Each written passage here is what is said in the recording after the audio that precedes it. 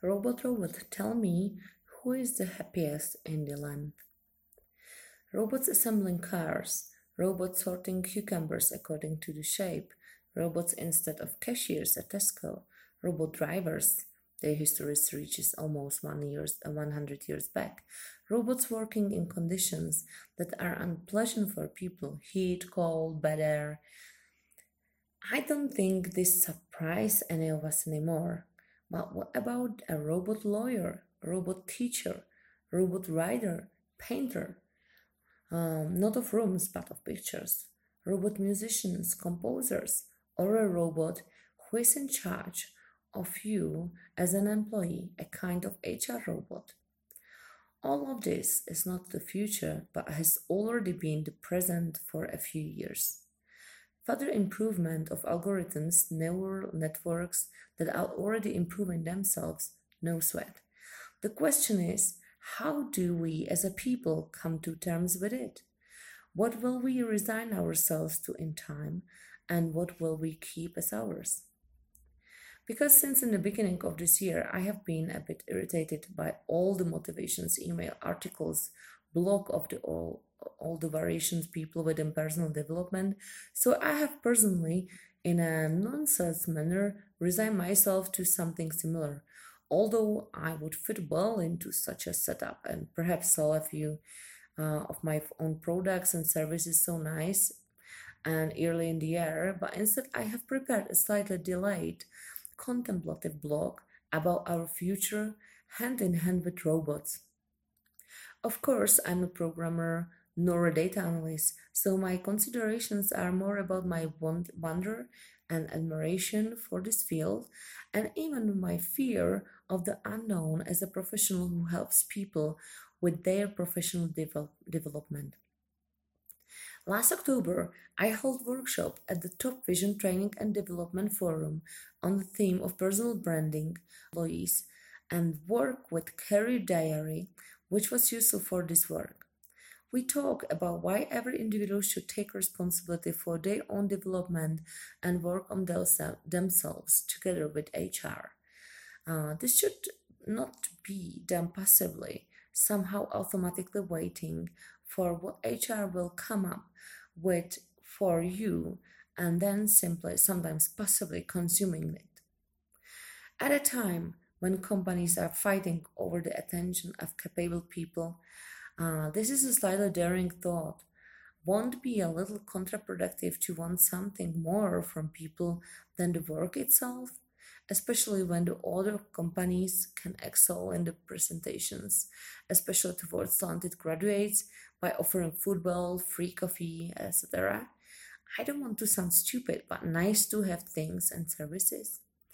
It's now a bit of fashion to say everything you will be able to give, provide, enable. And in opposition to that, I'm suddenly saying the work on your personal vision is yours. Not your duty, but something that no one else will do for you, and it's necessary to put a chunk of yourself, a chunk of your energy. It's not only about the power of selling yourself somehow, but simply trying to understand yourself. Where am I coming from and where am I headed? What makes me happy? What am I good at? What potential can I develop? Then one of the discussions was stirred up by a man who said, all psychology is nonsensical pseudoscience based on false premises and the bad methodology of the majority of its research. This has a negative impact on HR too. So I think it's time to transfer to full automation and simply tune the quality of the algorithms. Make HR more IT. That stuck in my mind so deeply that I may be recalling it in a slightly distorted way, but the sentiment was very anti human and pro robot.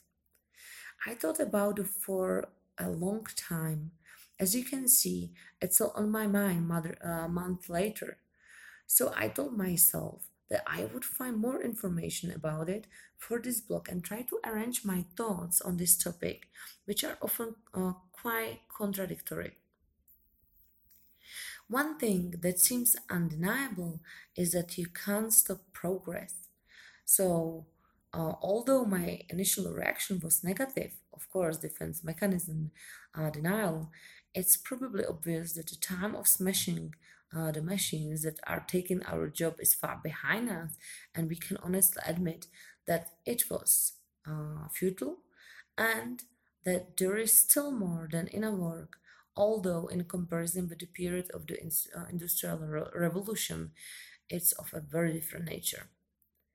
When we look into the history of automation, into why people have always striven to perfect machines, we will probably answer that the main motivation has simply been to make work easier. Or, as my colleague Pavel says, laziness is the motor of progress.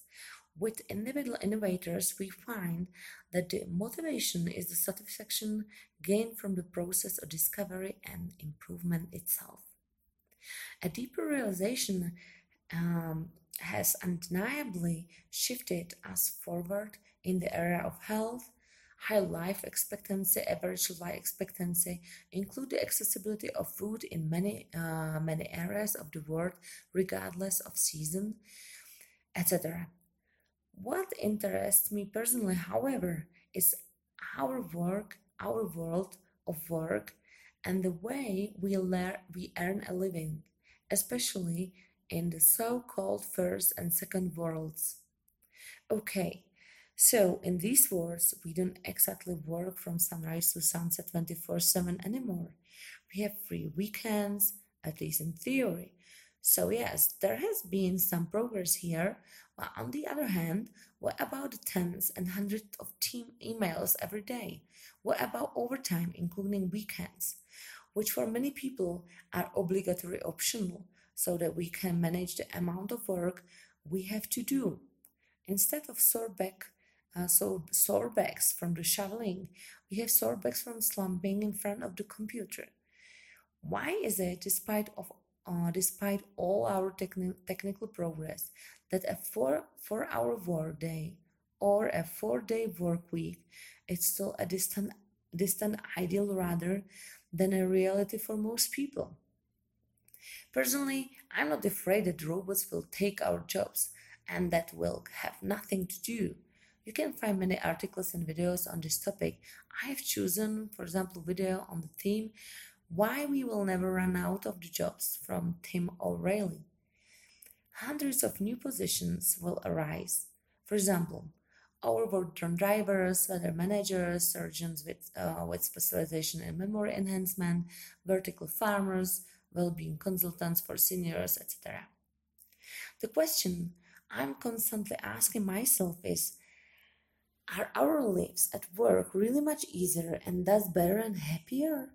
Again, passing over the basic modern health improvement, ensuring that we are not dying en masse from the plague, I am looking for questions and answers in the work sphere. That is, I'm approximately dealing with the top three levels of Maslow pyramid of needs. Personally, technology enables me to do nearly 2 yearly quarters of work from Latin America, for which I am extremely happy, sure. On the other hand, I don't see that our Euro-American society is more satisfied than the one there, and I'm certainly not claiming the opposite. The big cities in Latin America have a similar rhythm and way of life to those in Europe, including hipster quarters. Nevertheless, the countryside is noticeably slower and much poorer. What do I observe there? A lot of those kind of people from Europe, the US, and other countries similar in style and standard of life, often paradoxically escaping precisely because of the calmer lifestyle in the so-called third world countries. And a lot of smart and ambitious people from those countries head to countries of the first and second world in order to do their business better, faster, or differently. So that's how it is. It's probably of human curse that everyone longs for something that they don't have. And here I'm looping back a bit. If you Google the term happiest, Happiness. You will find various studies that construct ranking of what make us happy. One study presents, for example, sex, alcohol, volunteering, caring for children, music, time with friends, hobbies. Otherwise, children, partner, work that fulfill us, physical activity. But here is obviously depends on the methodology of the survey. So you can find X numbers of articles with various results. In my opinion, though, the biggest expert on the topic of happiness is probably Mihai Csikszentmihalyi, an American psychologist with Hungarian roots, whose name I have not been able to remember for several years, by the way. He is the author of one of the most recognized books on this topic, Flow. He has been examining this theme for over 40 years, and many of us know his graph describing when people universally across cultures, professions, ages, education, and material wealth attain the feeling of happiness. With a sample of 1,000 people, his teams figured out that it's exactly at a point during our activity of any kind when we are using a maximum of our current knowledge and ability, but we still have a space to progress a little. There is a challenge inside. So then we have a desire to continue creating, developing, writing, painting, training, producing, working with the people, etc. And in this process and in this state, we usually forgot about the time and about, for example, if our neck is sore. So if I have completed a week-long course on coding, I'm near zero on the skills axis, and I immediately need to program a new web page very high on the challenge axis, then this will probably bring me more depression than happiness and joy. You can freely apply this sport. You can freely apply this to sport, art, law, craft, science, working with people, whatever. There must be a balanced state on both axes. For example, if I already built five perfect wooden houses and my neighbor would like me to build him a bird feeder, then I will not feel exactly joy why I am pounding nails into this birdhouse. And now back to the robots. People will obviously continue to perfect this technology. And I can imagine that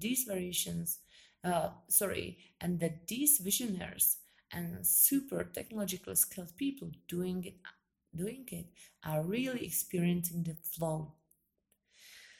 This then begs the question of if and when we, the end users of the above mentioned technology, will also experience the flow.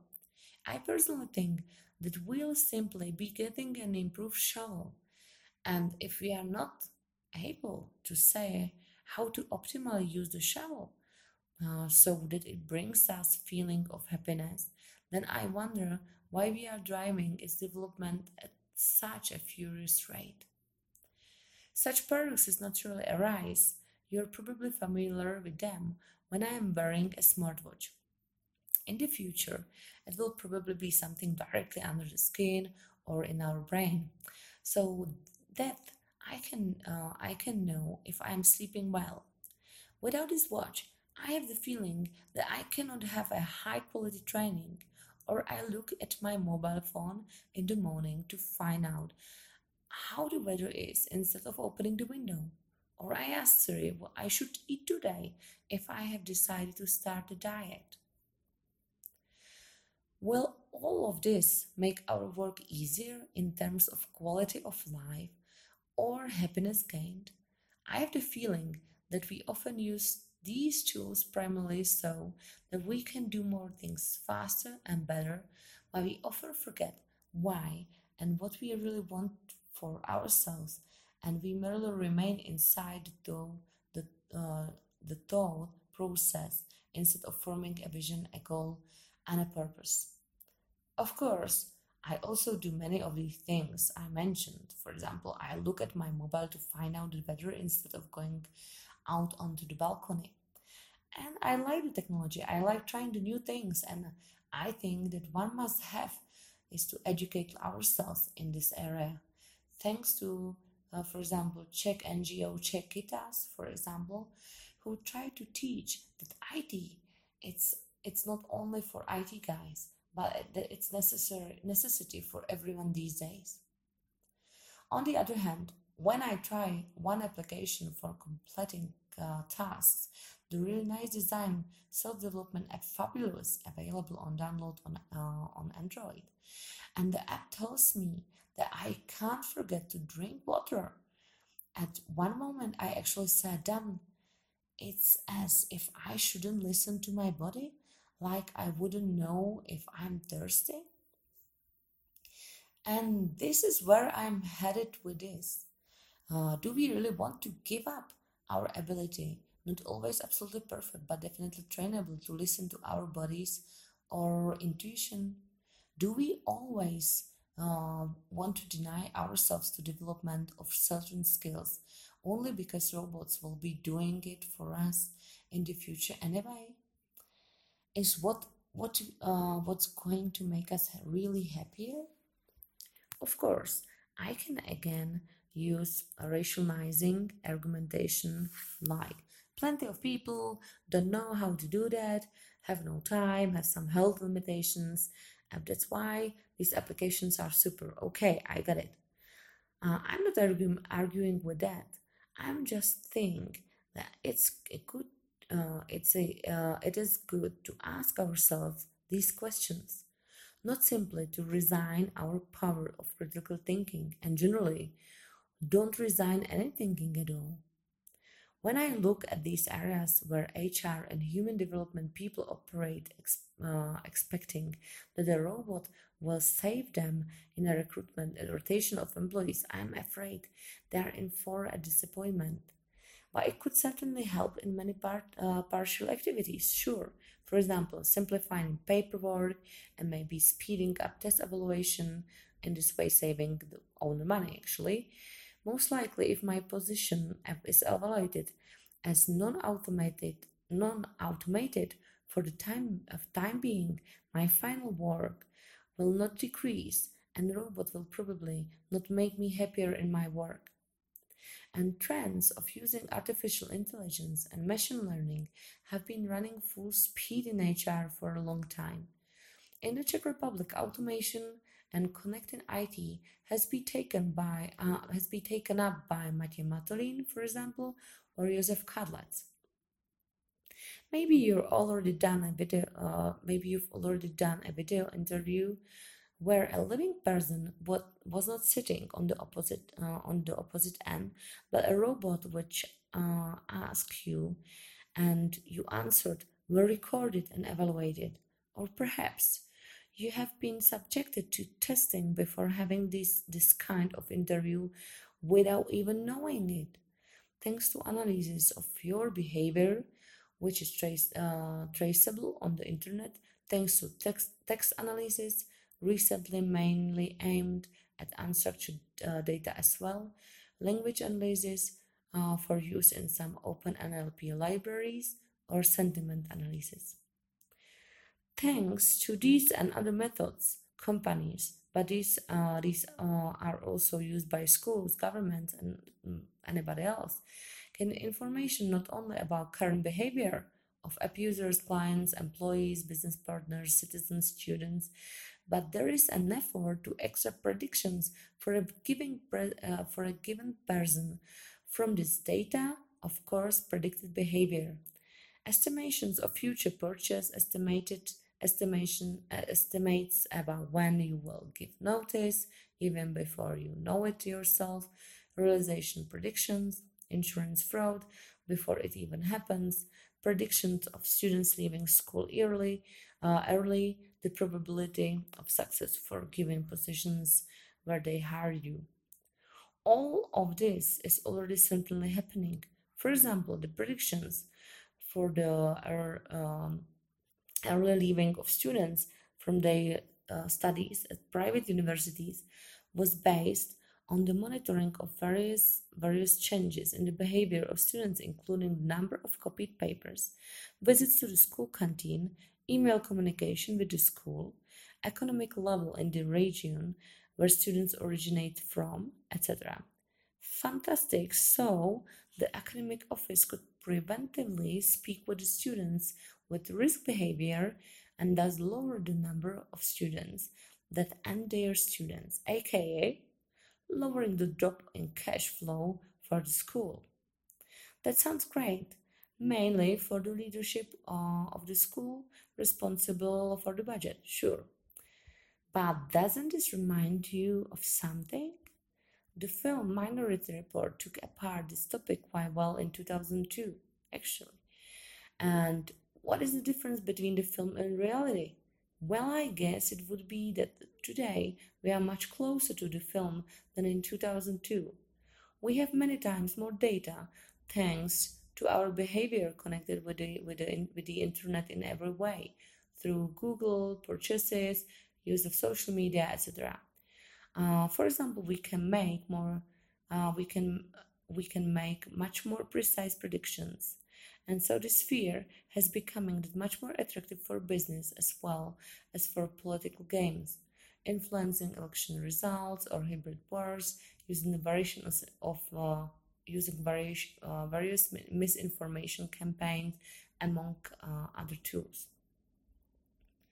But it is necessary to realize that if we create predictive models of behavior for individuals of groups, there are still predictions coming from prior behavior.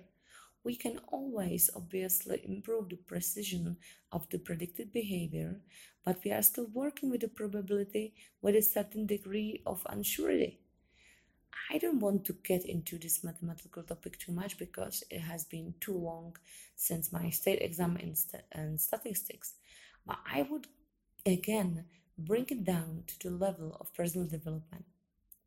On the other hand, I pose a question about the quality of data about me, which is automatically evaluated, and the quality of the interpretation of the data. For example, how much do sentiment analysts consider irony and trolling, for example? As I'm looking for a source of information for this, the analysts of social networks are dealing with this problem.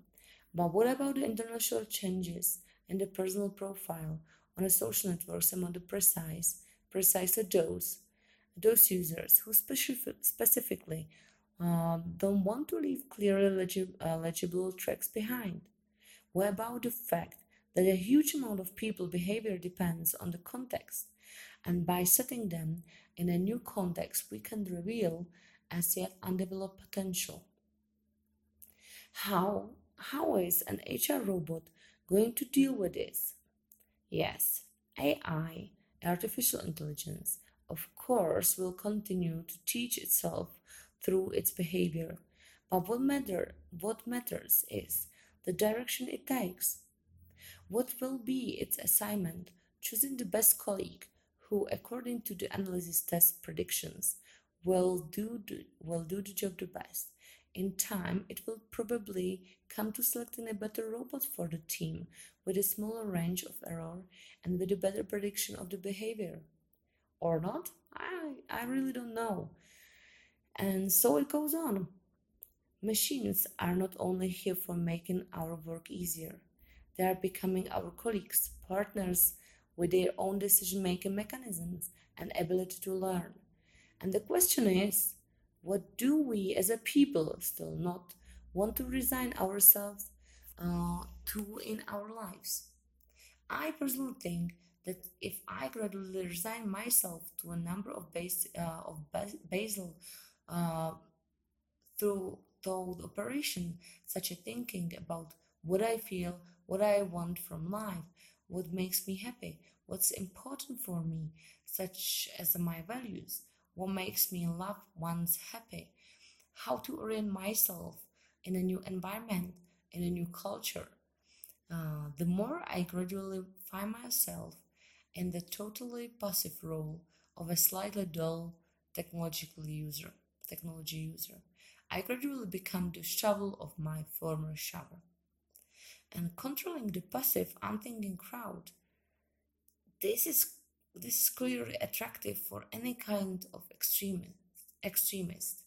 It's probably not attractive for a robot, but probably natural, as it, as opposed to us, will continue to improve its own behavior. And it doesn't immediately have to be about Planet of the Apes.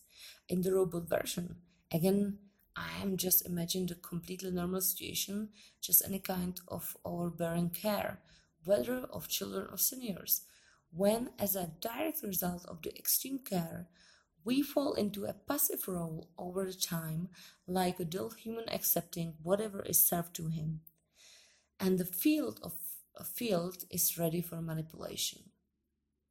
As you probably already know, or have at least seen in a couple of these links at the introduction, robots are not just machines automatically repeating our pre-programmed actions.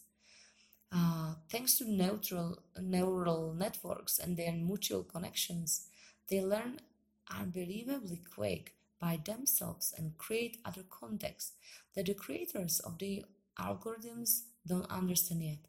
For example, the robots gradually created their own faster language.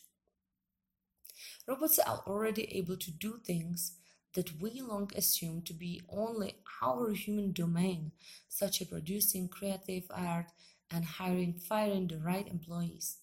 A robot will simply, objectively, always be smarter, or smarter in a different way, maybe faster, more precise. So it's necessary to find our place in the society of the future. And this is exactly what I think, that it's important not to give up my own thinking, my ability to critical analyze the situation and information in my surrounding, my ability to listen to my body, my ability to think, which is fun, where in life we want to head, my ability to listen to others, spend time outside, spend time with people who give me a good energy. Learning new things, trying and finding our flow, and looking for what brings us joy. No test, or in the better case, robot, will do this for us, or it will be do it, and by that will slightly but put blinders on our eyes if we take it as a fact and get rid of our own voluntary ability to discover new horizons. Supporting people's critical thinking, their overview of themselves, their situation, and the world around them. This is why I went freelance as a career coach from the beginning, giving myself the mission, this vision. And it really pleases me to still be fulfilling the vision.